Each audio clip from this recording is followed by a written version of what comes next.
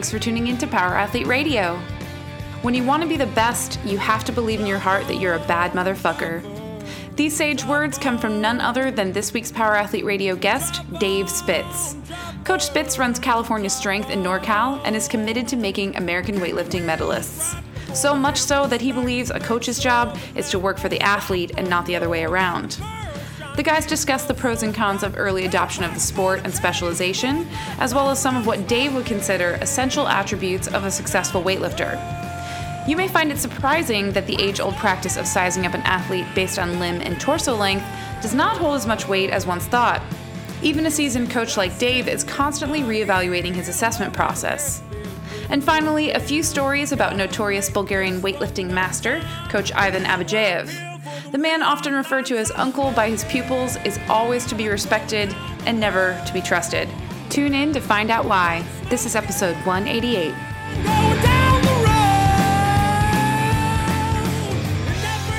Power Athlete Nation, it's that time again. This is the premier podcast in strength and conditioning. If you haven't heard about it, I don't know what you've been doing. Because obviously, if you go to iTunes and look up the reviews, they should all be 5 stars by now. Yeah, well, I mean, they are. We pay those people Handsome salaries. What do we got going, Tex? This one's going to pop off just before the New Year's. So happy New Year's, everybody. If you are a resolutionist and you are looking to get back in shape, check us out. We obviously offer programming that throws you abs. It's like abs only. Armageddon. What else we got? We got Jackhammer. We got Calf Attack. That's John's favorite. Yeah, we got what is it? Actin Tan. Treasure Chest.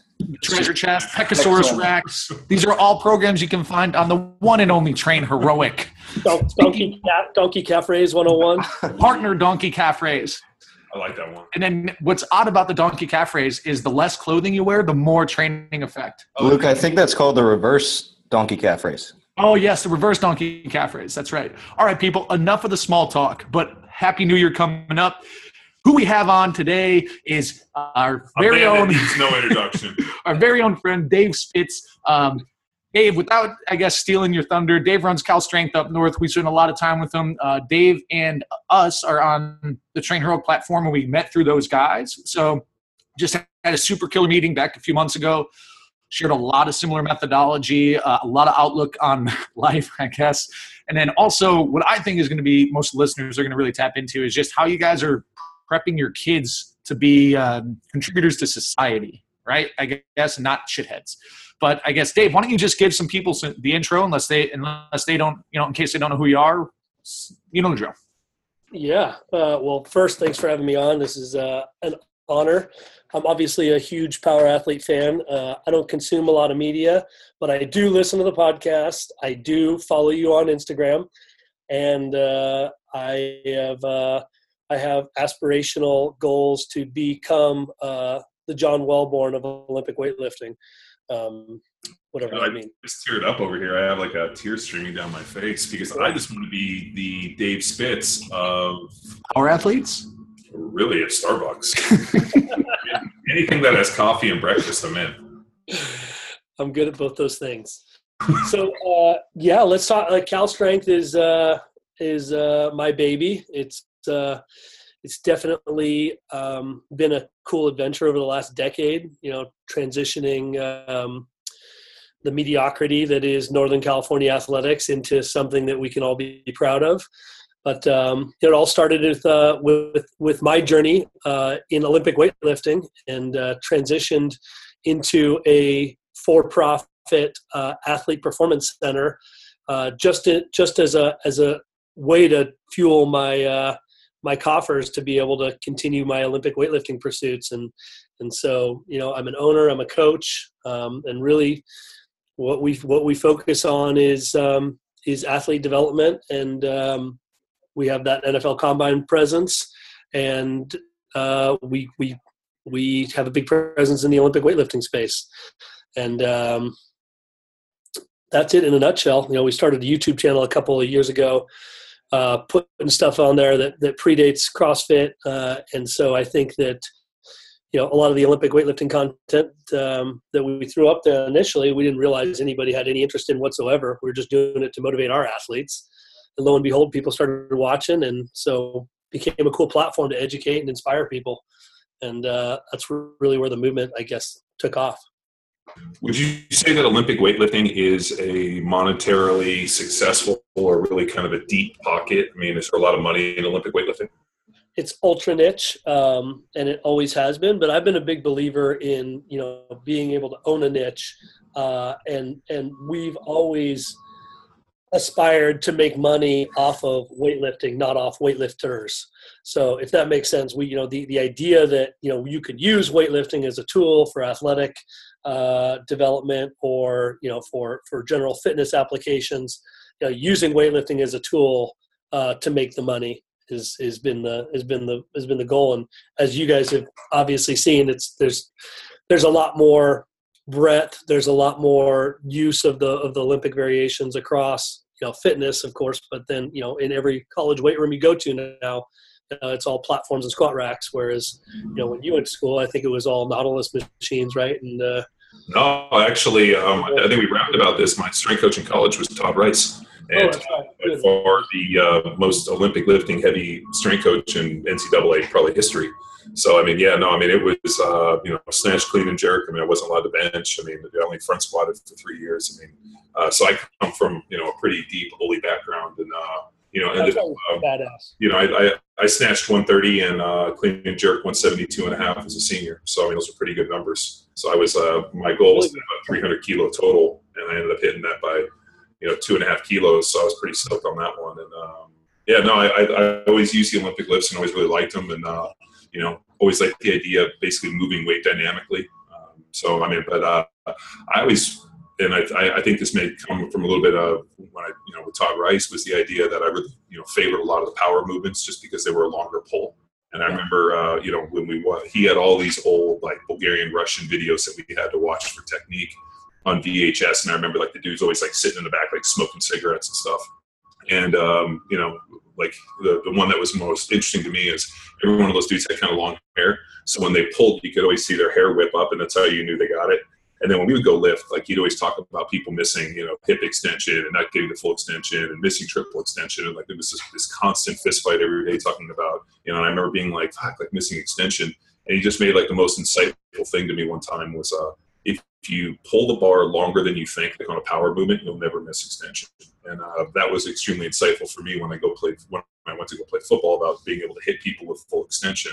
Was the idea to be able to almost like pick a point and try to drive through them. Where I think a lot of guys, especially in football, they just try to hit the man. I always tried to hit like 2 or 3 inches past where I wanted to go, and I think that was like huge in terms of me getting full extension and just for my own development as a football player. So I've always credited the Olympic movements.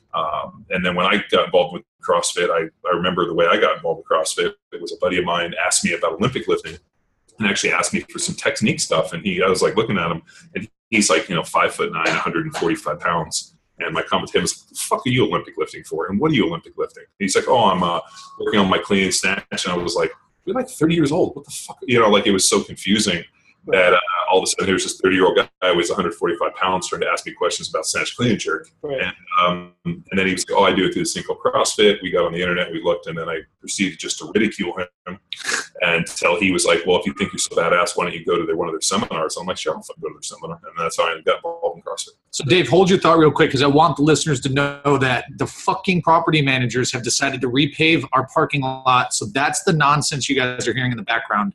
And there's nothing we can do about it. I tried to hunger strike, and they just fucking threw me out. Luke actually sent his dog over, who sprinted through all of the tar and everything, and they almost killed the poor So guy. anyways, apologies in advance, guys. And I guess, Dave, for any of the fucking annoying background noise, we're going to try and Does keep it it on sound mute. annoying? You can guys hear it, like the beeping? I can't hear it. And personally, I don't think anybody's going to listen to this shit anyway. Yeah. You know, Dave, that's a really that's a good point. Scott's going to listen to this and take notes so that he can give it to Dave later. That's right. Good thing John's not a talker, so we'll keep y'all on mute. Wow, Tex, was that a joke? I think that was sarcasm. Was that so? No. He's laying it on pretty thick. I didn't know he had reached a high enough level of coaching to actually employ sarcasm daily, and it was just slipping it in. I mean, that takes a master level coach like Dave. Well, I'm sure he's reading some book about sarcasm and coaching. You gotta dress for the job you want. So. I was going to say, I mean, like that's how you know you've reached the final level of coaching, when you actually only coach in sarcasm. Like, oh, that's really beautiful. Keep doing that, and we will be nowhere in a month. I actually have a book coming out next month. It's called Passive Aggressive Coaching Strategies, and that's basically that's chapter 3 is. Well, that's chapter 3. Success through sarcasm. Chapter 2 is called belittlement, where you just belittle somebody, and then when belittling doesn't work, then you go to sarcasm, and then chapter 5 is you come back to belittlement, and then it's kind of a ebb and flow between belittlement and sarcasm. Like, you suck, and I think you should kill yourself, to no, you're doing really good. I think you should kill yourself. I extrapolate a lot of my coaching strategies from my bar behavior back in my early to mid 20s. So strategies I would use to convince females to enjoy my company. That's what I use on the platform mostly. Did it involve like a strong grasp under their arm, like on the base of their, like kind of bottom of the armpit, with like kind of like a squeeze and like a head nod, real violent head nod? Yeah, of course. Yeah, I mean, that's okay. See, Yeah, I'm not weird. That's what the first movie you learn as a kid.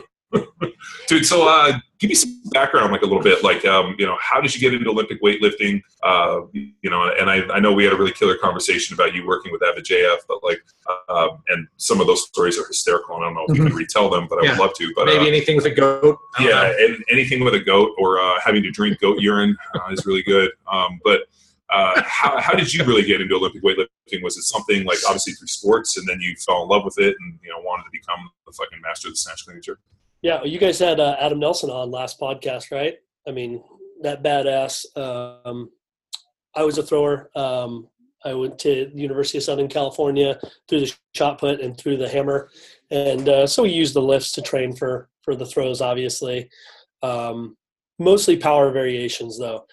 And I was always strong relative to my distances, and it was always something that I wanted to try, competing in Olympic weightlifting. But being that we were not permitted to do a whole lot outside of track and field at the time, I had to wait until my collegiate career was up. So finished college and went to work, kind of forgot about the Olympic weightlifting thing for a minute, and worked for 4 years, lived in Manhattan Beach, lived in Hollywood, moved to New York for a year. And, I was successful at the end of like 4 or 5 years, and had accumulated some money, and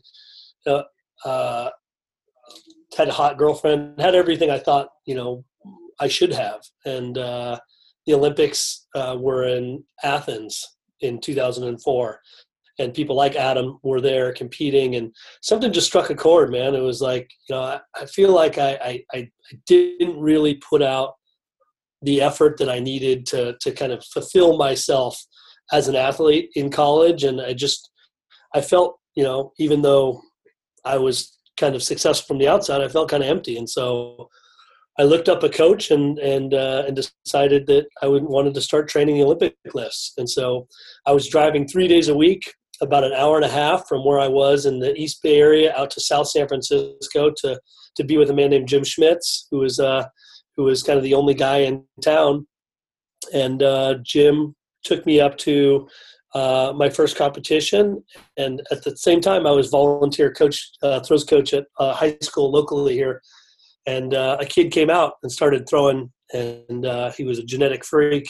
So I inquired about his parents, and it turned out his dad was the original Bulgarian Wonder Boy, a man named Alex Krychev, who won silver medal in 1972, had all kinds of junior world records, and had defected to the United States in the mid 70s, and really never thought about weightlifting again until his son started throwing for me. And so we made a pact. He would coach me, I would coach his son, and he took me from my first competition up to about 130 kilo snatch and 175 kilo clean and jerk, and then basically confessed that we were using a Bulgarian system that was circa 1975. and that his knowledge, was finite, and that we needed to go to Bulgaria and go and talk to Abadjiev and see what they were doing now to continue to produce results. And so we got on a plane, we went and visited with Abadjiev, stayed there, trained in all the Bulgarian halls for like 2 weeks, and convinced him ultimately that it would be in his best interest to move to the United States and to reestablish himself as a coach, because he had been booted from the Bulgarian team. And I formed a nonprofit. I kind of figure if I was going to do it this time, I was going to do it right. Formed a nonprofit, donated a bunch of my own money, recruited some corporate sponsors and some individuals to throw in some money, and I wrote visas for Ivan Abadjiev and for 2 Bulgarian athletes to come over to the United States.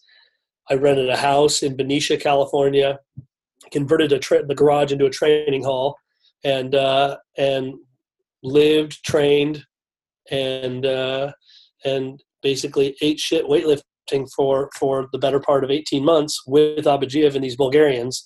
And across the span of that 18 months, we started adding American lifters to the equation. So names like Donnie Shankle and James Moser and Max Ada. So that was kind of the entree. And, the experiment failed miserably in that, you can't fucking export what was successful in 1970 to 1988. Eastern Bloc, yeah. No, it's like it's ridiculously stupid when I look back on what I thought could happen. But success is situational, and you probably know that better than anybody.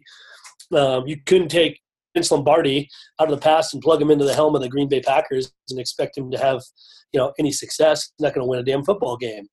And Abadjiev, was a product of a culture that was incredibly oppressive. That was incredibly limited in terms of opportunities. And so, he had this extreme motivation structure that he could use with his athletes. If you made the national team, you could own a car, you could live in a city, and you could, most importantly, travel to see, the Western world.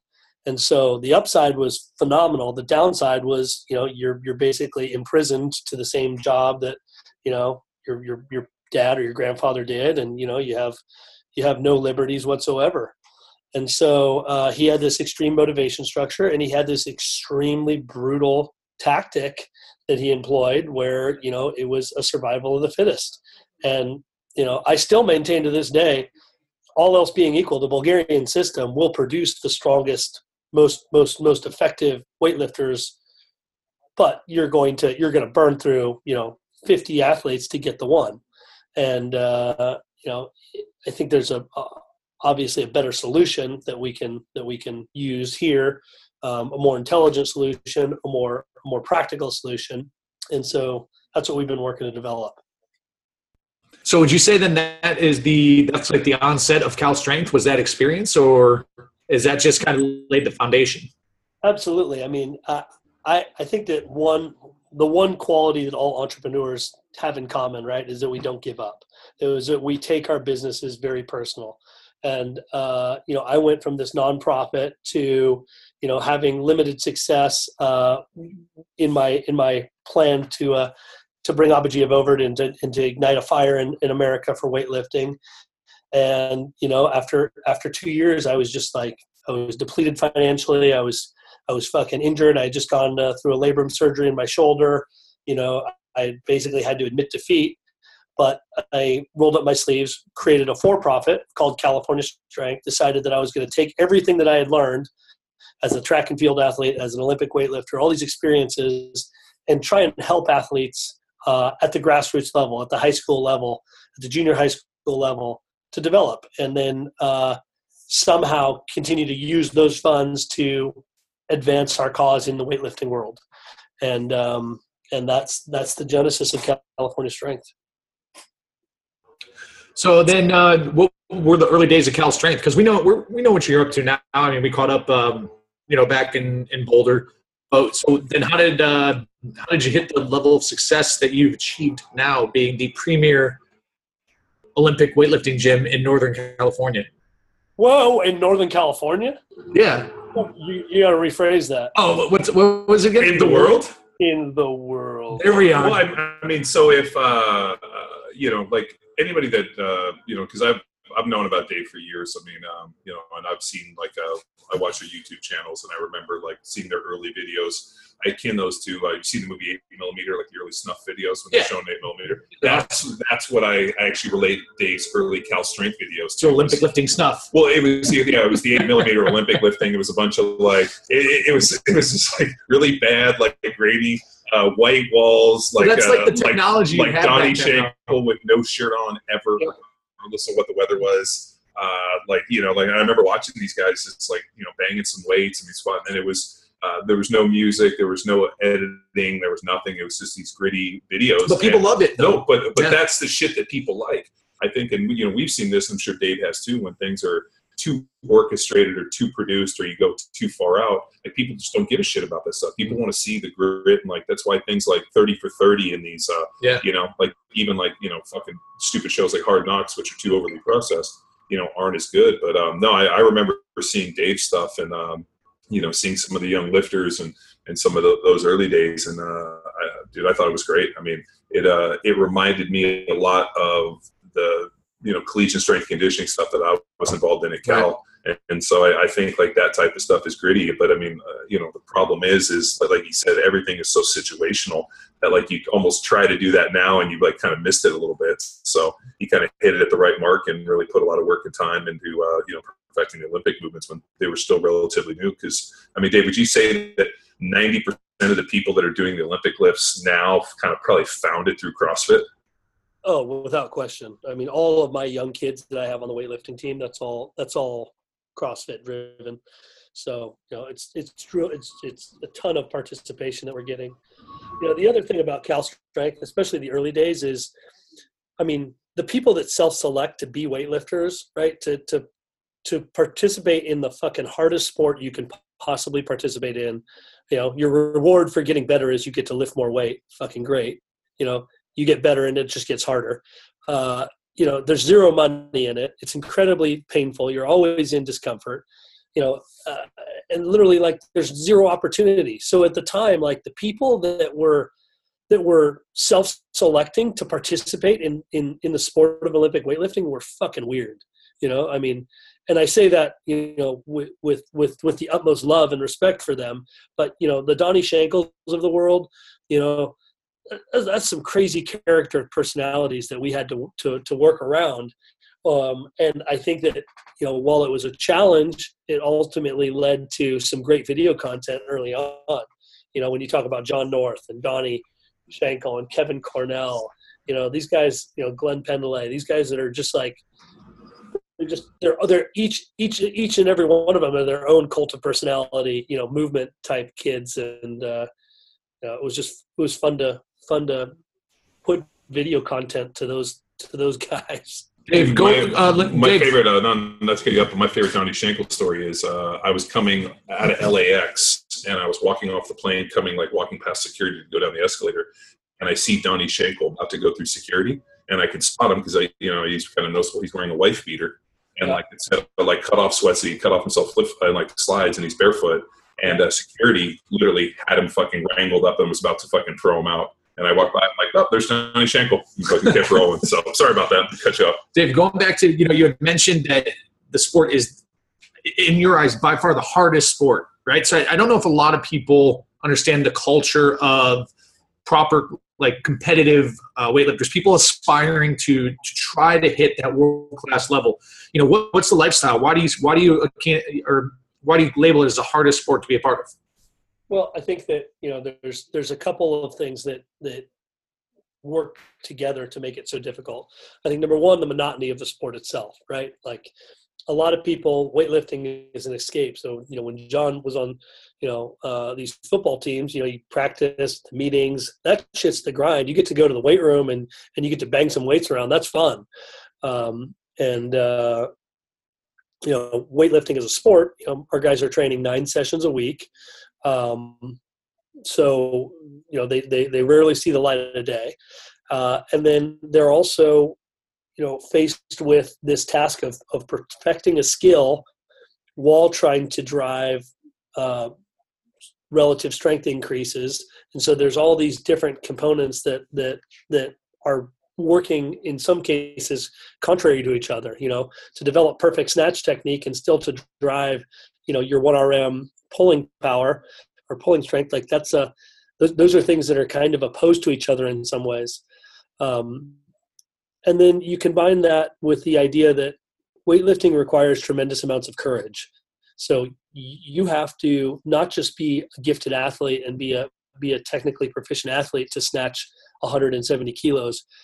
You have to have incredible courage to be able to override the self-preservation instincts that exist in all of us to hit your extension and then drive yourself underneath a barbell that can maim or kill you. And so I think those things combined just make it so fucking difficult. And that's my answer. Do you think ever at some point that we can get some collegiate money for scholarships and people will start doing some Olympic lifting teams? I mean, I knew when I first was, or I remember during my NFL career, we went trained at a place that actually had bumpers and platforms, and they had a club team, and it was really the first one I had seen in a long time. But I remember asking hey, is there scholarships? And this was probably around 2005, 2006, and I think there was 2 universities, and I don't even know if they were NCAA single Division I, that were doing something with Olympic weightlifting. I want to say it was Minnesota and another one. Do you see potential? I mean, because as popular as it's getting, and they're always looking for different women's sports to kind of balance out the Title IX. I mean, is there ever a point you think that Olympic weightlifting? Because I mean, realistically, for Olympic weightlifting to really gather the type of attention it should, it's going to need some form of collegiate buy-in, some form of feeder program, something where people can go and maybe give scholarships for these kids. Yeah, I mean, that would be a dream come true. I think that a lot of the scholarship money is going to come from organizations like mine, where we have our operations that then fuel the coffers for our investments in weightlifting. And so I think that us producing opportunities for scholarship is probably the best answer for local universities in the short run. In the long term, there's 2 or 3 schools, LSU, Eastern Michigan, that do offer scholarship programs for weightlifting, but they're few and far between, man. I think when we start having some success, it's kind of like a chicken and the egg. When we start having success internationally, those types of things will become more appealing. But until that time, it's going to be tough. When we're sending one weightlifter to represent the United States on the men's side in the Olympic Games, it's tough to generate exposure, even if that lifter is Kendrick Ferris, who's a charismatic, awesome dude. We're gonna have to show people that we know what we're doing in the sport before we get that kind of buy-in. Didn't they boot all the Olympic weightlifters out of the OTC recently? Can we talk about that? Yeah, we lost our entire resident athlete program, which in some sense might not be the worst thing, because I think that the club coaches, the coaches at the regional level, are the ones that are really producing the athletes anyway and recruiting the athletes. And so while it helps to have guidance and funding and help from a central source, it's also really difficult to run these training resident programs with any success. So I'm a big believer in having a strong national presence to drive our success internationally, and by that I mean team selection, and then tactical decision making at the events themselves. But in terms of having the resident athlete program, I don't think that was a tremendous value. So, Dave, talk about, I guess you're in, you're the honcho over there at Cal Strength. So you have to deal with different athlete types. And it's interesting because this is, like you were saying, a voluntary gig that is extremely demanding mentally, physically. How do you overcome the adversity? How do you talk people off the edge? Let's say you got a guy who's been training for the Olympics and then decides to follow his girlfriend to Canada or something. Like what's the what are the trials and tribulations? Well researched. Well, I mean, isn't it like I always think when you take things out on the fringe, like Olympic weightlifting is obviously a fringe sport, and it takes Dave did great introduction in terms of like the type of mentality of person that wants to be a professional or like a big time Olympic weightlifter. Obviously, there's out on the fringe certain personality types, and when you deal with those type of personality types, you got to be it's an art. Well, no, but I mean, those are very almost, self-destructive and extremely erratic and almost impossible people to kind of. You can only hope to contain it. Well, I always think it's like this is such a fucking terrible reference, but recently I watched Dark Siege, which is a great Steven Seagal movie. The one where he's on like, a train, like dark, Under Siege, but like dark territory. Yeah, Under Siege, dark territory. Yeah, sure. So like the one dude who they bring in, I believe that's Under Siege too, but Under Siege too. Well, the guy that they bring in who like designs the fucking satellites, and they're like, why would we hire such a crazy person? And they're like, crazy people don't develop normal shit. If you want to have crazy shit that like a satellite that blows people up, you're going to need to deal with crazy Who's people. Casey Ryback? Casey fucking Ryback. You know the movie. I've got goosebumps. Yeah. I think for weightlifting, you have to find those fringy people. And when you deal with those fringy people, they might decide, you know what, I want to go to Canada because they might have better habit burgers. Good God. I think it was the tuna burger is why Spencer Norman left, not the other burger. But at any rate, what I will say is that the quality of people that we're getting now is higher. So I have people like Wes Kitts just snatched 174, broke the American record here at the American Open, and he's won a national title and then 2 American Open championships. He's from a football background. He played college football as a tailback. Found weightlifting through CrossFit and then participated in Grid, and we found him in Grid, and I was like instantly in love and convinced him to come out here. But where did he play his college ball? Is he from Texas? Tennessee, Austin P. So FCS school, kind of a late bloomer, but certainly I think has all the tools, and I've coached a lot of NFL athletes at the tailback position that play in the league today. I don't see anything that he doesn't have that they do. So he could have played. I actually just watched the videos you posted on your Instagram page of Wes, and dude, he's super strong. I mean, he's so fast under the bar. Like I can't imagine with a guy that's able to generate that much force that quickly that he wouldn't have been able to play that. Who was also an athlete growing up. Yeah, right? and could run the rock. So I mean, frankly, I'm a little sad I don't get to see him run the rock. I'd like to just try to get him into an NFL training camp just to see him fucking light somebody up.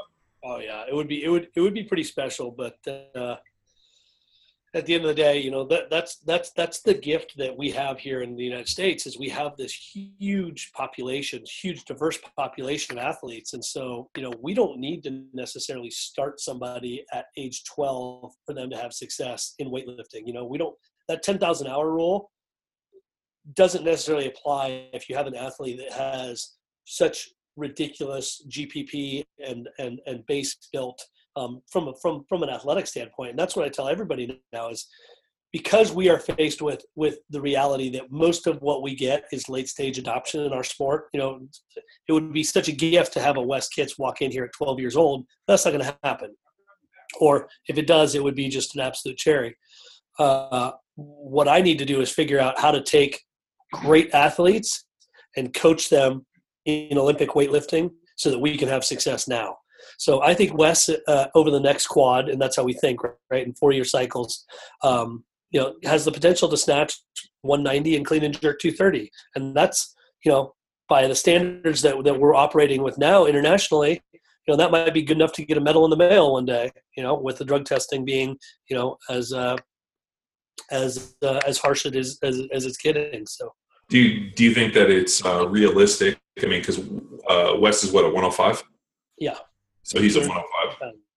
Yeah. So do you think it's realistic for a 105 non-drug tested athlete to snatch 200?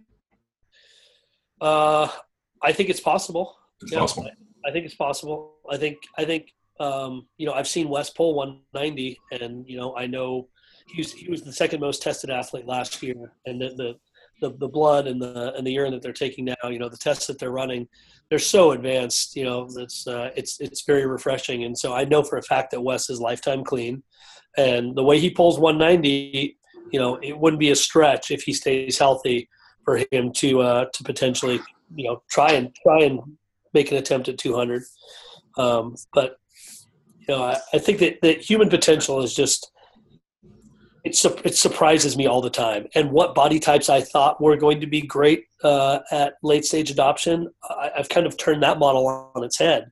So for a while, I was looking at kind of shorter femur, longer torsoed type athletes, that had innate efficiencies in getting under the barbell, and then we would just teach them to squat and layer on the strength development to give them the prerequisite strength. Well, it turns out it's much easier to take an athlete like Wes that has a very short torso and very long levers to create these incredibly ballistic, powerful pulls, and that have some athletic properties already from a twitch standpoint, to be able to get them to use their athleticism and rely less on strength to lift these barbells. And so, isn't the longer torso, shorter leg is more kind of a natural squatter, whereas the longer lever, longer leg, shorter torso is a little more natural puller. I mean, if you think about just, for the majority of the athletes that are power development athletes, I mean, if you look at like most football players, track athletes, they're always going to be a little longer legged to, the ratio to torso length. I mean, I can't really think of too many guys that I played with that were like a shorter, longer torso guys. The one observation I did make on guys that were longer torsos, shorter leg, tended to have way more back injuries. That was another one. Whereas, but then you would see, guys with longer legs tend to have more like knee and ankle and, some like shoulder issues. But like I'm sure a lot like Olympic weightlifting. I mean, part of my job in playing in the NFL, you basically sprint up the line is you have to do these like ocular pat down of like the guy. You're like, all right, let me see. What am I working with here? And like you kind of have this ability to measure people up pretty fast. But I remember like if I ever saw a guy that was, kind of shorter leg, longer torso, I knew he was going to try to like, not move his feet as much and try to leverage. But that's a pretty interesting observation. And then, then how do you necessarily put a body type 2 on, like you said, courage, which seems like a major component of Olympic weightlifting? Do you have the balls to dive underneath this weight? Yeah. And, It's exactly right. And so, the one thing that we look for in terms of assessing courage, and this is for all my weightlifters and for all my athletes, really, I want to go deep quickly, and I want to get to the why. Why are you doing this? Why do you want an Olympic lift? Because if I can understand their motivation structure, if I can harness the power of an intrinsically motivated athlete, that athlete almost 9 times out of 10 will have more courage than an athlete that has, extrinsic motivation and is doing this for show or doing this because, they're trying to impress some chick. An athlete that really wants to succeed because it's important to them, because it drives, satisfaction and personal fulfillment. That's where we're looking to find the courage. And do you find that in a conversation? Because we had a guest, Aaron Osmus, a thrower from Tennessee, AA, and he talked about he had a test. It was 10 by 10. So he would take an intern. He'd ask him what his 1RM is. They start at 50%, and then it's 10 sets of 10 working up. So do you have a physical test? Do you have just a conversation? How do you find out a courageous athlete? I think there's a lot of ways to generate insights. But, I think that depth for me is really important. So, I need to have those conversations and just assess motivation first, before we even look at any physical properties, because I can work around lack of toughness. So if we're talking about a 10 by 10, that's less of a courage play and that's more of a toughness play. Can you grind through pain? Well, there's a lot of tough guys out there that don't necessarily have courage. And the other thing I want to assess is, we talk about entitlement being a bad thing, but for an athlete to have confidence and to want to take the shot, for you to want to be Kobe Bryant or LeBron James, and you want the ball in your hand, for that last shot, how do I assess that? how do I find an athlete that really believes? Joe Paterno said something once that I've always kind of put a lot of stock in. He said, believe deep down in your heart that you're destined to do great things. And so if an athlete believes that they are endowed with these special properties, and maybe John can speak to this too, because I think that to succeed at the level that he succeeded at, you have to know in your heart that you're a bad motherfucker, and that you can rise to the occasion and get the job done when it matters. And so, motivation structure and that sense of not arrogance, but just knowledge that you're the dude. So Dave, I want to go back to a comment you made about really late stage adoption in Olympic weightlifting. If you did have a guy walk in at 12 years old, and just knew they wanted to be a weightlifter, and he had the telltale signs of being successful, how would your philosophy change from, let's say, like that early adoption, true full life cycle training from a late stage guy like Wes? Like, what if you did get 12-year-old Wes? That's a great question. So, with Wes, I feel like we're always rushing to get enough done. So I think that the first thing that I would do is, I would be able to plan and structure things in a more measured pace. And so I think that while the strength part is important, working with a 12-year-old to develop, a mastery of the technique, and then making sure that they've got prerequisite athleticism across a broader range of domains. I think that so many people, want to specialize too early, especially with weightlifting, and I think that's an incredible flaw. Making sure that we're hitting different energy systems, and that we have just a base level of coordination and ability across a broader range of athletic properties is really important. Well, I also think too, if you brought in 12-year-old Wes, obviously you would want to. I remember when we owned a commercial gym, commenting once how hard it was to teach people to Olympic weightlift that were already strong. I always wished that because it was so much easier to teach people Olympic weightlifting who weren't strong, that actually had to learn bar path and actually use some technique. Because I get so tired of watching dudes that were already pretty strong come in and just muscle the fuck overcome any sort of deficiency. And like this ego of it, being like, dude, stop muscling the weight. All this early arm bend, all this bullshit you're doing. Like, I get you want to fucking muscle the weight, but it's like building, neuromuscular pathways is counterproductive to what we need to do. So like I always remember thinking, like, if you could bring in, and some of the kids that we trained pretty early on, like one of the kids went and got a full ride up to play baseball for Stanford, but he came in as a 12-year-old and like, dude, just, was really good about getting underneath the bar and like understanding what he wanted to do. And I think we just had him fuck with the bar for months, just learning the bar pathway and just being able to work his pole and, catch and do all those things. And so, what you bring them in, you teach, like the technique and the bar pathway, and you put it in is probably just a piece of their whole training, but it's never one point where you're like, okay, you're an Olympic weightlifter, you're going to like do every sport that we can really push them out and, really start developing athleticism in that, we talked about that closed and open chain type movements. And so if you were to like sit down and you had, because I know Tex, you'd love if Dave busted out and showed you his spreadsheets for multi-plan, it's fucking inspiring. Like it's fucking Dr. Evil shit. But if you could sit down with that 12-year-old and be like, all right, so the parent comes to you and says, hey, I'll basically do anything you say. What sports do you want him to play? What do you want him to do? You're like, well, I want him to bring him in 3 days a week and we're going to work technique and teach him bar pathway, but I want him to do, X, Y, and Z. Yeah, to develop the prerequisite athleticism you're talking what about. Would be those, because I have my theory on what sports I would recommend, but I'd love to hear yours.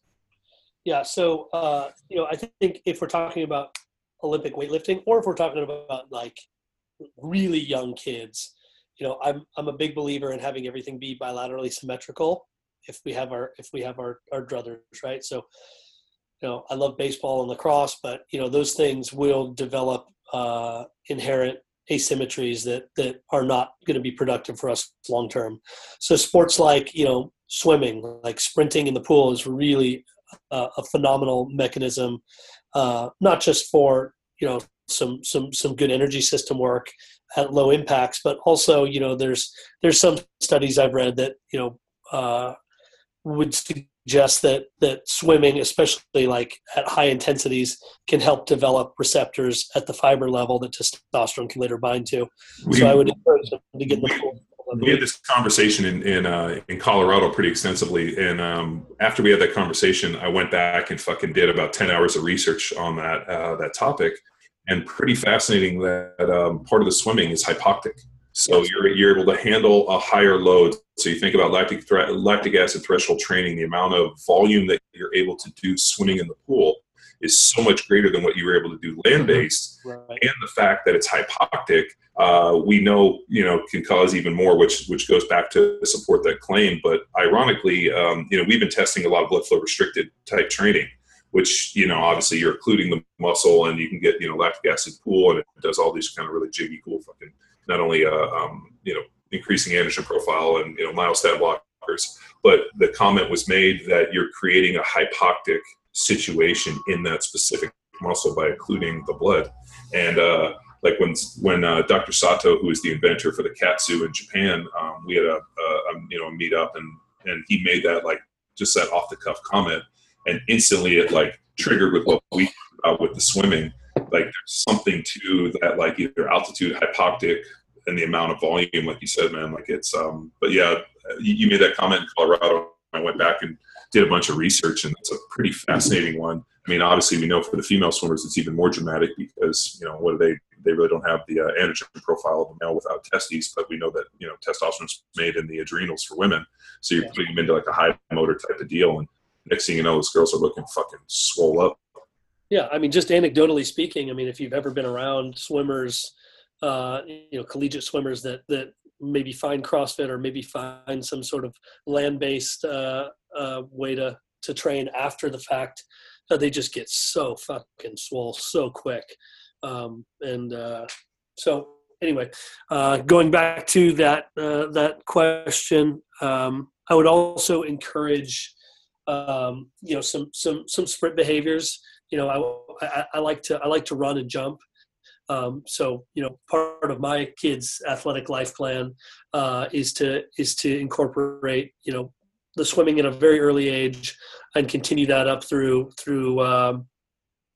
at least the junior high school age ranges, but also introduce track and field, so long jump, high jump, sprinting, up to maybe a quarter mile.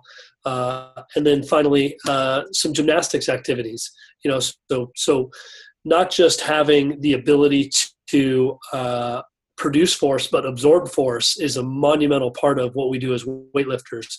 And so if you can incorporate some more of that plyometric type activities from gymnastics, not just harnessing body control, but being able to produce force and absorb force in really sound positions, I think that's an important play. This all kind of sounds like Swayze, Patrick, the ultimate power athlete.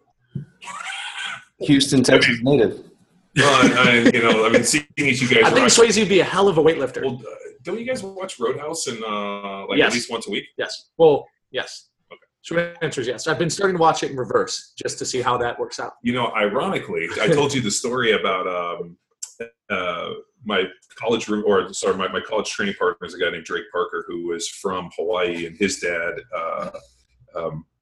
David Parker, was the brother of Ed Parker, who was Elvis's bodyguard, who had developed American Kempo. And so I'd always done martial arts my whole life, and so Jeff Speakman, The Perfect Weapon, was one of our favorite fucking movies. Jeff Speakman's a Kempo guy and a student of Ed Parker. So I met him years ago at Rick's house, and I was so fucking excited. I was like, "Are you fucking Jeff Speakman?" I was like, "I love The fucking Perfect Weapon." And the dude was a little weirded out that here I am in this dude in my 20s in the NFL, and I'm fucking jockeying about the fucking. But you were probably sweating profusely at the time too. I was probably wearing a leather jacket and trying to be cool and being like, "Oh my God, it's Jeff Speakman, The Perfect Weapon." I'm like, do you have the ring with the dragon and the lion? And Ed Parker's obviously passed away, and so I was rapping with Drake's dad when we were in Hawaii, and I was asking him about like some things that they had seen when they were kids and how he got into it and developed Kempo, or the American Kempo. And he made a really interesting comment. He said he was one of the first guys to actually videotape. This was done on 8mm reels. He would record all of their different movements, all the training sessions and everything, and then they would go back and do film sessions. Because, these guys had played football, and they were like, well, if it works for this, it should work for everything. So they would go back and do film. And he made the comment that he started watching everything in reverse, and actually watching their movements in reverse allowed them to start like anticipating what the opponent's movements were. And that's how he developed their American Kempo, was basically watching all of their different training sparring sessions in reverse to be able to pick up what the movements were. Now, I had no fucking idea what he meant. And I was like, oh, that's a great piece. Ironically, we go in and, if you guys watch, if you're sitting in an NFL film room, they have something called Cowboy Clicker, which is a clicker that's got all these fucking buttons and shit. But what we would always end up doing is you'd watch a play forward, and you'd watch a reverse, and you'd watch a play 8 to 10 times. And we would always watch everything in slow motion, because you could almost see, like, here was where my step was, this is where my step started. You could, like, go back and forth. And I remember, like, almost the watching in reverse was as beneficial. And I always remember that when people are like, why do you want so much in reverse? I'm like, I'll tell you a little story about Ed Parker. And people don't know who he is, but like that type of stuff. And think about the ability to coach Olympic weightlifters now that you guys have, fucking handheld video like in an iPhone. I was thinking about like when I Olympic lifted in college, we would, you would do something and like, well, what happened? And they'd like, well, I don't know, like there was really no way to fucking like anything. It was like, well, you didn't pull the bar long enough. You're a fucking pussy. You're not getting underneath it. Like you jump forward, you jump back, you put a line on the ground. That was like our best coaching deal, right? You put a line on the ground. If you jump back, you did okay. If you jump forward, you're fucked. So like, I think like now that like the advent of video is so fucking easy that now, Olympic weightlifting, think about I'm sure for all your athletes too, especially your combine guys, somebody has a phone out and is taking a video of everything they do and instant feedback and being like, okay, this is what I wanted you to do. This is what you did. You see what you did wrong. And so I think like that ability to kind of create things in real time has been really good. Even for my kids and my daughters, I do that all the time. I do like if they are doing stupid shit, I video them and then I call them over to discipline them and show them exactly what they did. Yep. And no, I didn't do that. I'll be like, yeah, I just videoed you, dumbass. Look at this. So. Well, we veered off pretty far from the romantic lead of Patrick Swayze, but I think what John brings up is an excellent point. I think a lot of coaches, were valued prior to extensive video use because you could kind of forensically put together an analysis of whatever that error was by looking at the outcome of a lift. So you could kind of know, based on sound, whether the athlete came down on a neutral foot, whether, the athlete jumped forward or backwards, or whether the bar looped behind or dropped in front.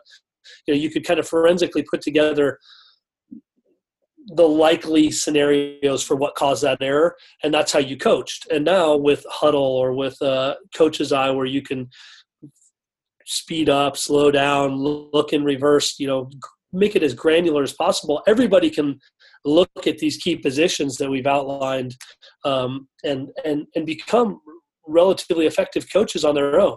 And that in and of itself is, democratizing this information and allowing athletes to use, our online programming or your online programming and have so much more success. So it's been fucking cool to watch. And, some of the guys that we get now that walk through the door that say, oh, I learned to lift off of your YouTube channel. And then, I follow the Power Athlete program. They come in here and they look good. They look like they know what they're doing. It's really refreshing and it's kind of cool. And I think having that raw material get exposed to these movements and be able to coach themselves is going to produce great results down the line. I remember when we first started Olympic lifting in college, we really had no idea because we had those, do you remember those like hand drawings that were like a side photo and it was showing like the Russian and the Bulgarian lifter that showed them at different pulls, but it was like hand drawn. I think it came from Iron Mind. We had like 6 of those on every wall. And so that's the way that, when to be like, what happened? And you go over to the chart and you'd be like, okay, you did this. And they would basically coach off of that chart. Yeah. And it wasn't until we actually watched video of the Bulgarian and the Russian lifters that, Todd Rice had gone over and actually hand recorded with his VCR. And when I watched it, I was like, oh, that makes so much more sense. Like it was one of those things where I was like, like when you see it, you're like, and then you see these guys that are actually technically proficient, and you start understanding that there's like multiple poles in this thing, and that you physically have to use the bearings in the bar to pull yourself underneath the weight. And like, to me, that was like one of those like beautiful mind moments where I was like, so you're using the leverage of the bar to pull yourself under the weight faster. I was like, I mean, and that little piece was like the difference between me doing a really shitty, 130 clean to like a 172.5 clean, like that little fucking piece of just trying to accelerate. And then, like for me, that was also, and I hate to make this fucking generalization, but for me, it was like, as my clean and my front squat and everything went up, my vertical jump increased and my speed increased.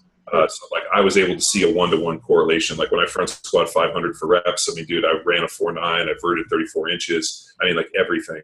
And that's so true, man. I just there's so many nuances that go into the lifts with respect to the tempo of the movement, and then the timing, and then finally the tension. Where the tension is held in your body. It's so incredibly important, and you can only see that by watching people who are proficient in the movements execute them. But I agree with you 100%. You could see, I'm a big believer in obviously what Bondarchuk did back in the day, and his correlation studies to athletic performance. And for most of the population, they're nowhere near the prerequisite strength levels that are required for them to not have that 1-to-1 correlation. Until you can back squat, a 2.2 or 2.3 to 1 body weight ratio, every pound you put on your squat is gonna help you go faster. Have you seen that with your NFL athletes? That I see. This is the hard part when we get into these kind of general or these little generalizations, and I think like for the listeners, when a guy like Dave who's at Cal Strength working with the fucking top college performers to get them ready for this fashion show, fucking dance recital known as the NFL Combine. His goal is has nothing to do with playing football. It's, can I get these guys to jump high, run fast, and look good doing it? Because the Combine really is that fashion show. And then as soon as they get done, then it's like, then they come to people like me and they're like, hey, teach me how to fucking play some football. But I always wonder for most of the athletes that you see, do you see a 1-to-1 correlation? Because we've seen it all the time where we've seen a guy put 20, 30 pounds on a squat and not necessarily increase his speed. Have you, is it something where, you take the best athletes in the world and pretty much everything you do is work, you get them stronger, they run faster, but then, obviously as you come down, I guess you could say the genetic hierarchy, is it something where, some of your athletes that might not be as, genetically gifted, really struggle with these things? Because I know even with your Olympic weightlifters, you still do a lot of athleticism and you test them constantly. Like I'm sure you love to pit the Olympic weightlifters against some of your combine guys and be like, "Cool, let's see who's got a faster 10-yard sprint." Yep. And start doing some of that stuff just to to see the broad jump, the vertical leap, that kind of stuff. I think we obviously we get some studs in here that are working on achieving their NFL dreams and going to the Underwear Olympics and showing well. And then we get some guys that are just workhorses, And so I think that there is something to be said for, some guys just have incredible collagen properties. Some guys have the ability to store, kinetic energy better than others. And so for some of those guys, do I necessarily need to put them through these rigorous squat workouts to know that they can squat a weight that is going to enable them to run fast? No, my time is better served elsewhere. But we do use a lot of these properties. I'm a big believer in obviously planning, as you've seen, but peak performance it's systematic in that you have to have an accumulation phase where you're suppressing cortisol, you're suppressing testosterone levels, so that you can then taper them and peak them to produce an optimum performance.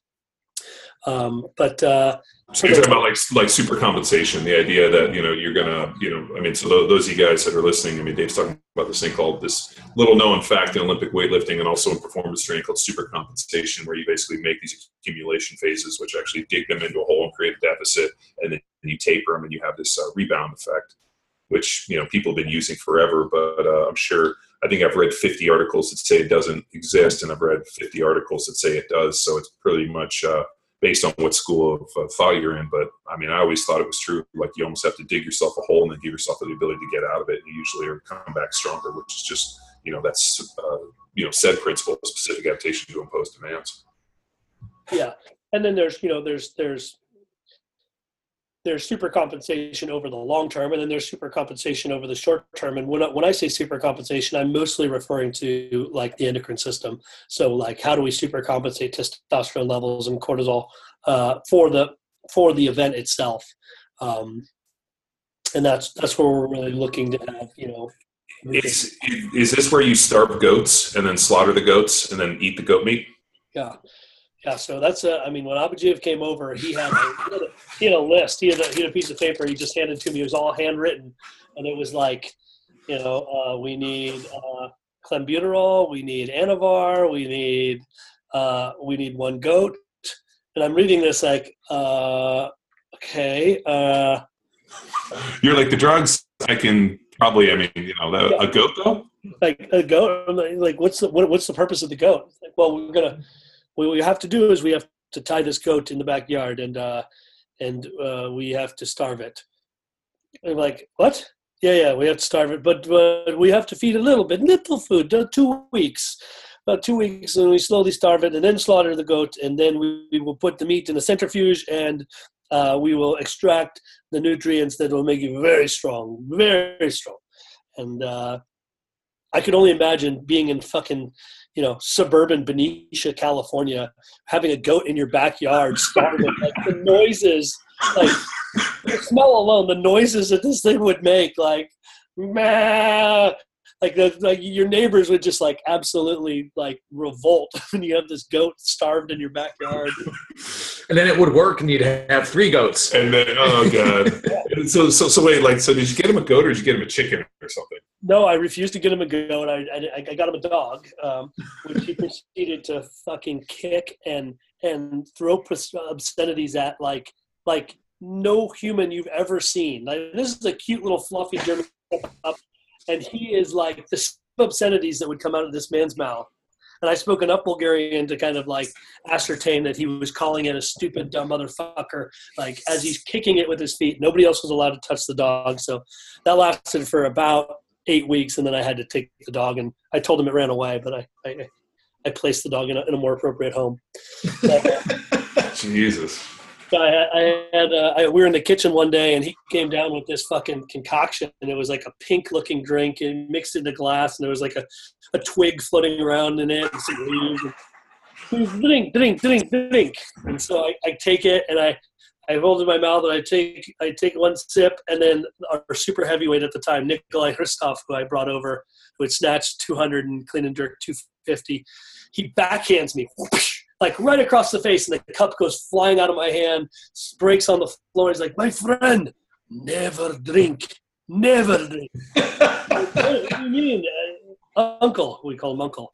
Uncle gave this to me. He said I have to drink. He said, "He making toilet." I'm like, "What do you mean you didn't make in the toilet? You didn't do this." He goes, "Go look." So I go upstairs into his master bedroom, and his bed is perfectly made, as it always is, because he slept in the closet. He never slept in his bed. He always made a little cocoon for himself in the closet. And I walk into the master bedroom, and there in the fucking toilet bowl is this little old man stirring this concoction that he has just fed to me. So I needless to say, I pulled the plug on the operation after I drank toilet supplements. And so you're like, so the final straw was him cooking up a pink liquid in the toilet and making you drink it. And then at that point, you're like, the experiment is over. Everything's gone. I walked in the door about a week later, and everybody in the house was basically passed out, and a few people had vomited, and the smell of gas hit me so hard and he had basically turned on the stove, couldn't figure out how to turn on the stove, so he just let the gas continue to propagate through the house. He was passed out upstairs, probably a few breaths away from death.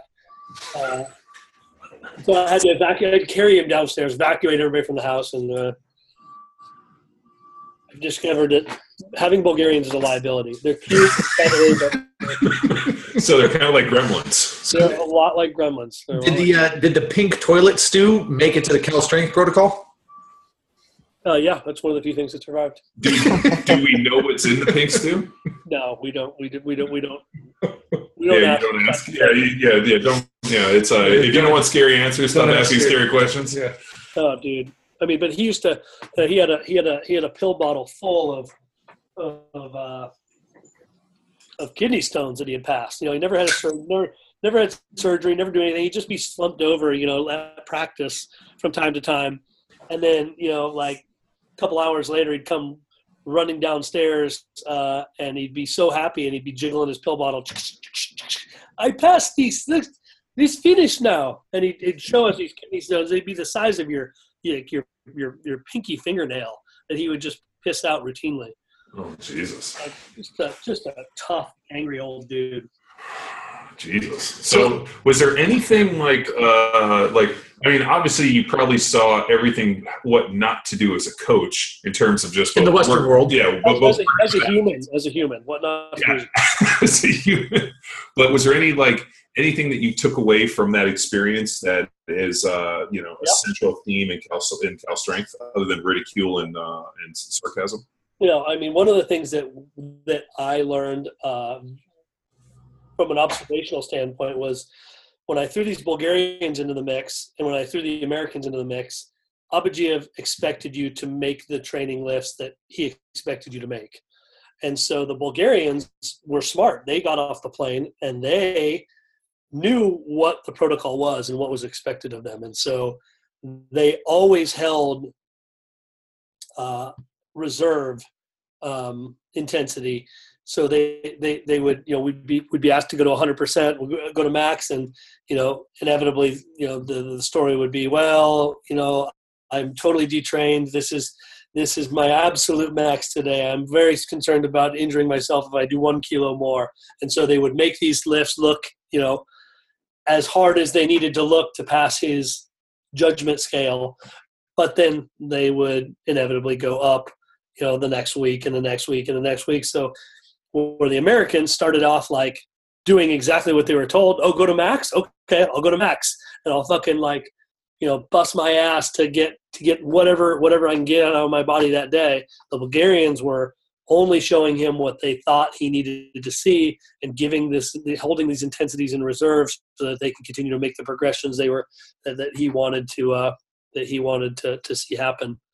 And so the Americans all got hurt. The Bulgarians, both of whom progressed nicely.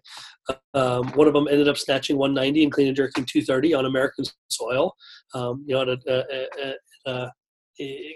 completely drug-free. And, he assigned the system the right way or gamed the system the right way. So, the old adage, if everyone subscribes to a model, the model then changes, is true of the Bulgarian system. And so the people that knew what they were doing and knew how to train in it inherently protected themselves from this man. And so the Cal Strength programming today, we call it a percent plus progressive overload. We'll start our athletes, whether it's a snatch or clean and jerk, at a given percentage in a mesocycle, and then expect or assign an increase week to week in that exercise. So the Cal Strength system, I think, closely resembles what the practical Bulgarian system is closer to. So you have to basically learn to sandbag. Yeah. Which is when we did that Bulgarian deal. I think I was telling you that they sent me some Bulgarian adaptation, what they thought would be a good program for football players, and we did it. I think I told you this. These guys did what the Americans did, and I fucking sandbagged and just was like, that looked good. And I just went, I hit lifts as long as the bar speed was good. And when the bar speed slowed down, I stopped. And then all of a sudden I smash out the other end of it. And these guys are still fucking just getting shattered. And, it was no good. Yeah, it was no good. We stayed healthy, but just fucking not mentally healthy, I guess. Yeah, well, it was fucking broke. Well, it was 9 weeks of just failing every lift every day. You know, you get really good at just eccentrically loading 220 fucking kilos to the ground every day and just losing it. It'd be like a walkout. You'd fucking hold the bar way too long at the top because you knew you were going to fucking just get buried. And then you go way too slow because you're trying to just prolong the inevitable. And then you fucking get pinned at the fucking hole. Yeah. It was amazing. It's triphasic without single phasic. Yeah. It's pretty interesting. And then the problem is that, you know, all of a sudden the Bulgarians have all this, you know, athletic success, and now there's fucking articles on T Nation talking about how to fucking use the Bulgarian system for bodybuilding.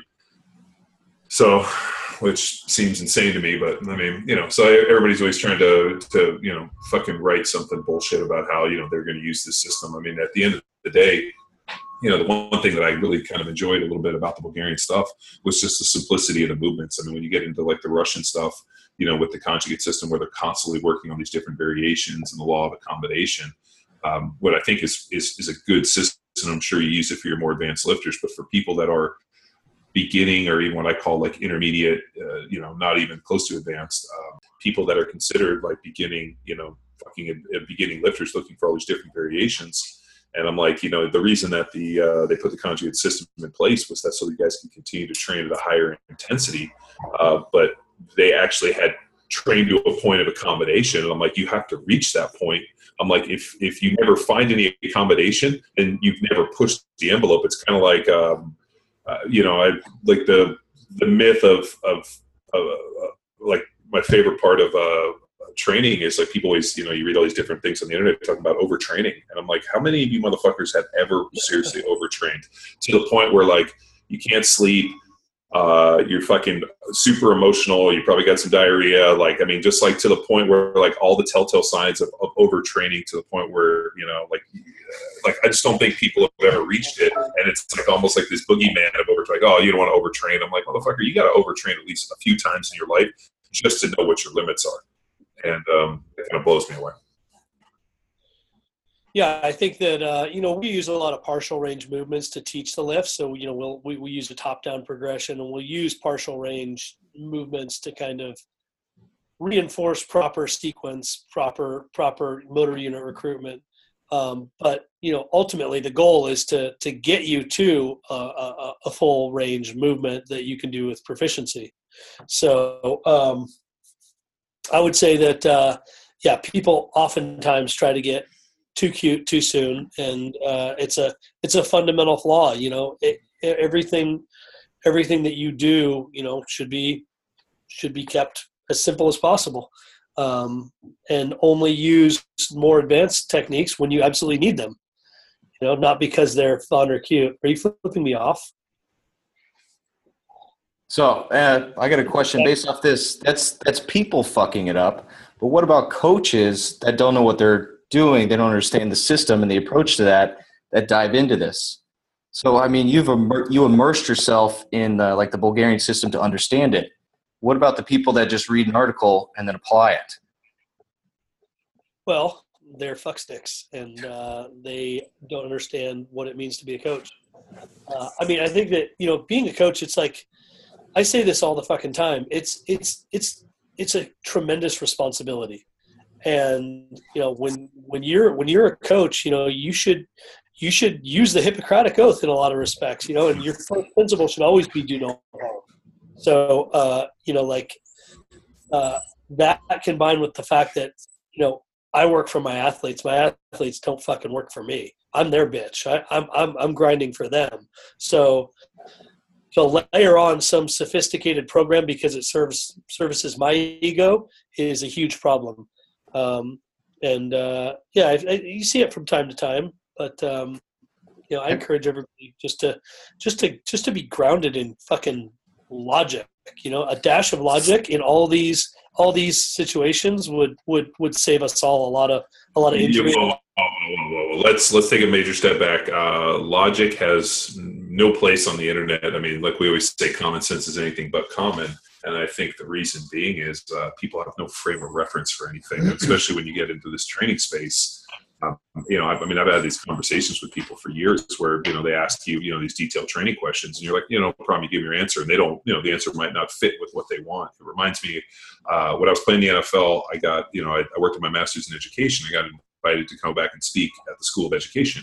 And they, as I got up and I was, taking questions, they started asking me, like, why do you think athletes don't get their degree and leave school early to go chase professional sports? And I was like, well, it's money. And they were like, no, like they couldn't wrap their head around that most of these athletes were just using school as a springboard to try to get to professional sports and make these big paydays. And then once they make these big paydays, there's really no value in going back. And I remember arguing with this lady, and I even said to her, I was like, if you would have told me I was going to play for this long in the NFL, I wouldn't have come to Berkeley. I would have gone to Arizona State, and I would have just tried to bang hot chicks and party and had a great time, instead of grinding myself. The reason I came to Berkeley and ground it out was I had no frame of reference for playing in the NFL. So I had this deal where it was hard work. You got to get a good degree to get a job and get into this rat race. I'm like, if you were going to tell me I was going to do a decade in the NFL, I would have had a fucking great time in college. And, that's the realism that people do not necessarily want, especially in academia. But you run into a lot of these situations. I'm sure you have, you've taught seminars and you go in and people probably ask you oh, I want to be a coach. What does it take? And you're like, it takes athletes, and it takes training for something, and having a singular goal, and, just getting people sweaty with some PVC isn't necessarily training. I mean, that's more dogs have trainers.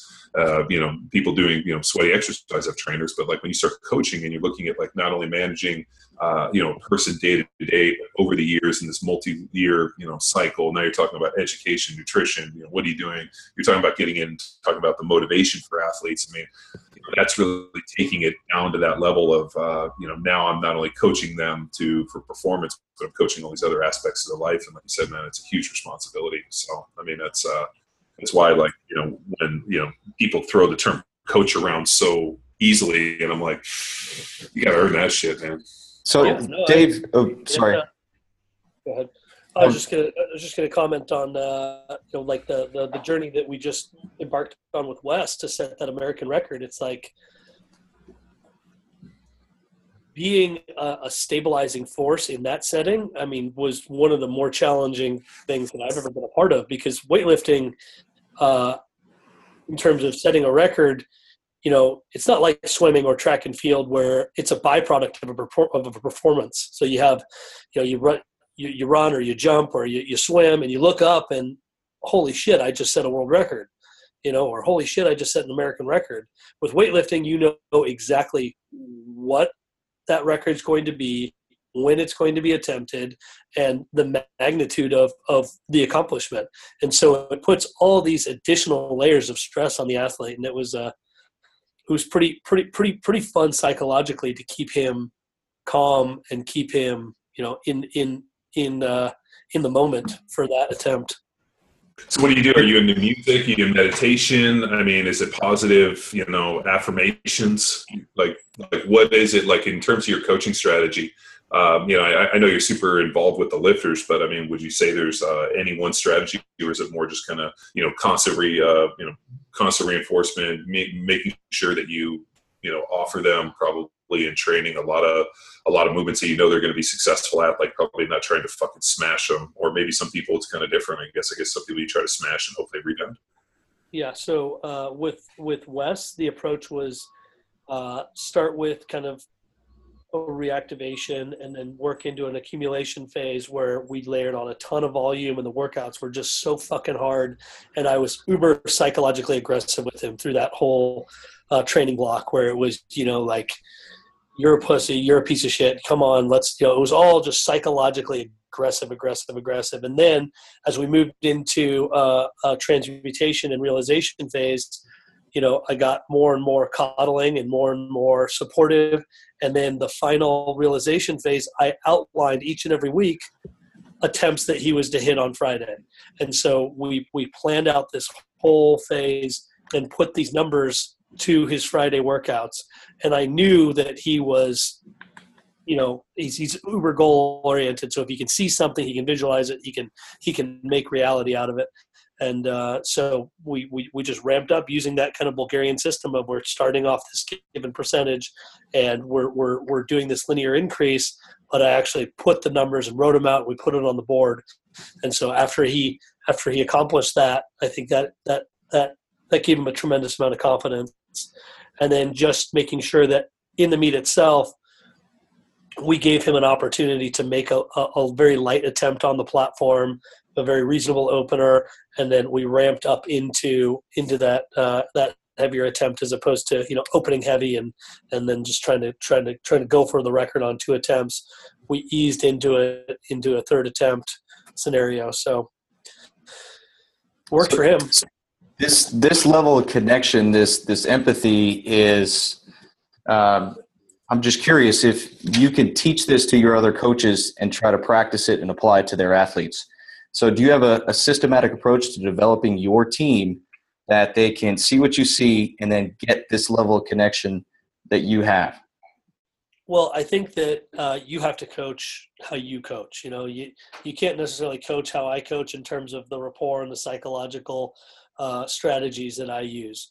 But in terms of the broader plan, so for Wes's 4-year plan, for example, this 2017 is a very low stress year. So I'm never going to put him in an environment where, he feels the weight of the world. That's not going to happen until, 2018 and then 2020 when we have an Olympic event. So just planning your behavior, I think, is something that most coaches neglect to do. So during your off-season training, during your heavier volume and accumulation phases, how are you behaving? As you get closer to kickoff and your season opener, how are you behaving? Just taking stock of your behavior around your athletes and programming it alongside the physiological aspects of the stress, I think is something that is overlooked, because the psychological aspect, if you stress out an athlete psychologically, and John's probably had some dickhead coaches over the years that can get in your head and just and just crush you and ruin you. Those athletes go to sleep with that stress. They wake up with that stress. It burns, and it's something that you need to account for. So, Dave, I was going to actually say that I dealt with many coaches like that, but unfortunately, growing up with the mom that I had, none of them could hold a candle to my mother. So no doors, Wellborn. The mental warfare that happened as a young child. Wellborn is a saint. She's a tough woman. So, I remember being somebody, the fucking coach trying to fuck with me. I'm like, seriously, honestly, dude, you are 1/10 of the man my mother is. And there's absolutely no way you're going to fucking ever get inside my head. And if you did, you would never fucking know it, because, dude, I show no fucking, no fear and no fucking residuals. But yeah, it's really interesting. I used to have this joke that the term for coach reserved for guys that fucking wear shorts and yell at me to work hard in the fucking middle of the summer when they're just sitting there in shorts, So I kind of always had this joke about the coach thing. But I mean, realistically, the term coach is pretty, has a deeper meaning for me, in that it's somebody that allows you to do more, or motivates you or finds a way for you to do more than what you thought was possible. And the guy that trained me for most of my NFL career, Rafael Ruiz, he's a coach. I remember we would do things in training, and I was I did not think I could do the things that I could did, and the situations he put me in and how he prepped it and everything, allowed me to perform and do some things. And I always remember when people were like, "Oh, coach," I'm like, no, dude. I just happen to be a pretty good athlete that can help other people be athletes. But at the end of the day, if you're coming to me to emotionally or mentally prepare you for something, I'm probably not the right guy, because I only have one thing, and it's the hammer. Whereas, Dave probably has more tools in his toolbox. But what you were talking about, belittling and that, I'm like, oh yeah, mine's just sarcasm. Like a coddling phase, I'd be like, my coddling would be like, you want to get something to eat? But it's pretty fascinating. Especially with the Olympic weightlifting, because it's so. You only get 6 opportunities to go in and compete. You hit them in the warm-up room, you walk out there, you do them in front of the big stage. Is it something where and I'm sure you've seen this with, throwers and NFL athletes and different people. Like, you have gamers and you have people that are great in practice, and like, there's very few times that people great in practice and great in the game. Have you seen any lifters that were so gifted in training, but yet could never master the mental game of doing it on the bright lights and the big stage? Oh, most definitely. I mean, it's not easy. I mean, it's not just the bright lights, but it's also the judging is, coming from three angles. So, you have to be technically very good. And sometimes that gets under people's skin. If you get a little pressed out action going on a jerk that represents a max effort, and you get turned down 2-1. I mean, that affects you. But the fun part about coaching in a weightlifting setting is, just like anybody who's listening, you've worked up to a 1 rep max. We have to space out our attempts on the warm-up platform to coincide with their first attempt on the competition platform, so that you have to have your timing right. But then, once you are in the meet, maybe there's 3 or 4 people that you're competing against, and you're vying for figuring out who can post the best total. There's a lot of tactical strategies that go into producing these results that happen behind the scenes with these change attempts that you're allowed to make. And so I always think that some of the most interesting stuff that happens in a weightlifting meet are, happening behind the scenes on these attempt cards, because coaches get 30 seconds to declare a weight for their athletes, and then they have 2 change attempts from there. And so you can box people in and have them run out of change attempts. You can steal 2-minute clocks. You can do a variety of things. You're an active participant in the meet, which makes coaching weightlifting so fucking fun relative to, once an athlete lines up for the 40, there's nothing I can do. Once an athlete, gets in the shot put ring, there's nothing I can do. With the weightlifting, you're active the entire time. So to answer your question, I see more coaching chokes than athlete chokes. Good stuff. Yeah, no, it's fucking great. Dave, is there anything else you want to talk about, or gonna get back to it? I just think that I appreciate everything that you guys are and everything that you stand for, because in a world of bullshit, in a world of just gimmicky fad, I appreciate you guys bringing, real information to bear and using intelligence to process that information and then disseminate it effectively. So I'm a big fan of Power Athlete, and I just appreciate you giving me the opportunity to come on the podcast and chat with you boys. Well, dude, we really, like we said, man, like we, knowing you from afar and then getting to know you through our relationship with Train Heroic and getting to hang out with you guys. And now, I feel like, almost, I don't know, like connected now to you guys with your lifters and, really kind of, staying up. And now I'm a fan, always been a fan of Olympic weightlifting, but just a fan of Cal Strength and what you guys are doing. And more importantly, what I'm really fucking hoping for is I want to see an American with a medal around their neck in the Olympics. It'd be great to have you, behind the scenes. I mean, I would be the biggest bandwagoner. I'd be like, oh, did I tell you about my friend Dave Spitz? They want a gold medal? Yeah, dude. Let me tell you about we were living in his house. I was following his YouTube channel. I was living in Apogee-App's house in Benicia. And ironically, if any of you guys have ever lived, you guys don't know about Benicia, but it's kind of a shithole. So Andy Jacobs was from Benicia. He plays defensive end, but no, man, it's great, dude. I'm glad that not only did you guys find your niche, but you're doing a great job, and you're fucking, dude. Your Instagram and your YouTube is hilarious. We loved your Donald Trump make Olympic weightlifting huge and some of that stuff. So I'm glad you guys have a sense of humor, because in a world of people taking themselves so fucking seriously, it's like Christ, like it's just like we're training, we're lifting weights, we're having. It is offensive. I'm offensive by how offended you are. Well, it's like if I hear one more person be like, this fucking elite, and I'm like, dude, shut the fuck up. Like, just make some weights, have some fun, eat some food.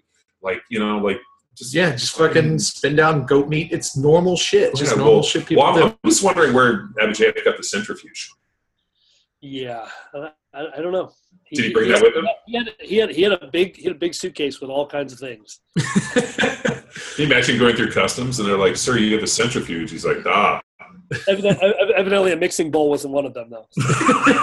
That's why you have toilets. So, well, listen up, people. If you don't know, now you know. Hit up Cal Strength on Instagram. Check out the YouTube. There's all sorts of good shit out there. And Dave, thanks a lot, man, for taking the time. I'm glad we were able to connect. And I don't know. We're gonna have some sort of collaboration once we get settled out there in Texas. I mean, it's too obvious to not happen. Yeah, sure. Kapow! Kapow! That's what. Kapow! That's K-A, actually pow, the for power. combination of Cal Strength and Power Athletes. Kapow! Whoa. And we're gonna have a facility. I mean, I have I know Dave wants to come down and maybe do some stuff at Power Athlete Ranch, so it'll be cool. Yeah, Dave originally pitched CalPow, but then that would be 3 letters each, and we needed 3. Dave can only have 2. It's complicated. It's a relationship in the works. We're still learning boundaries. I thought we were POW. CalPow. Yeah, It's Kapow. Kapow. Oh, Kapow. Okay, I got you. Yeah. I'm in. All right, Dave. Thanks a lot, man. Thanks, amigo. Thank you. Peace. Bye. Now it's time for you to empower your performance. Cal Strength and Power Athlete are like brothers from another mother. And if that mother had a name, it would be Train Heroic. You can find all of their amazing programming on the Train Heroic site, or just admire them as a fanboy by following them on Instagram under the handle @Cal_Strength. Looking for more info or the opportunity to train at the Cal Strength facility? Visit www.californiastrength.com. Until next time, bye!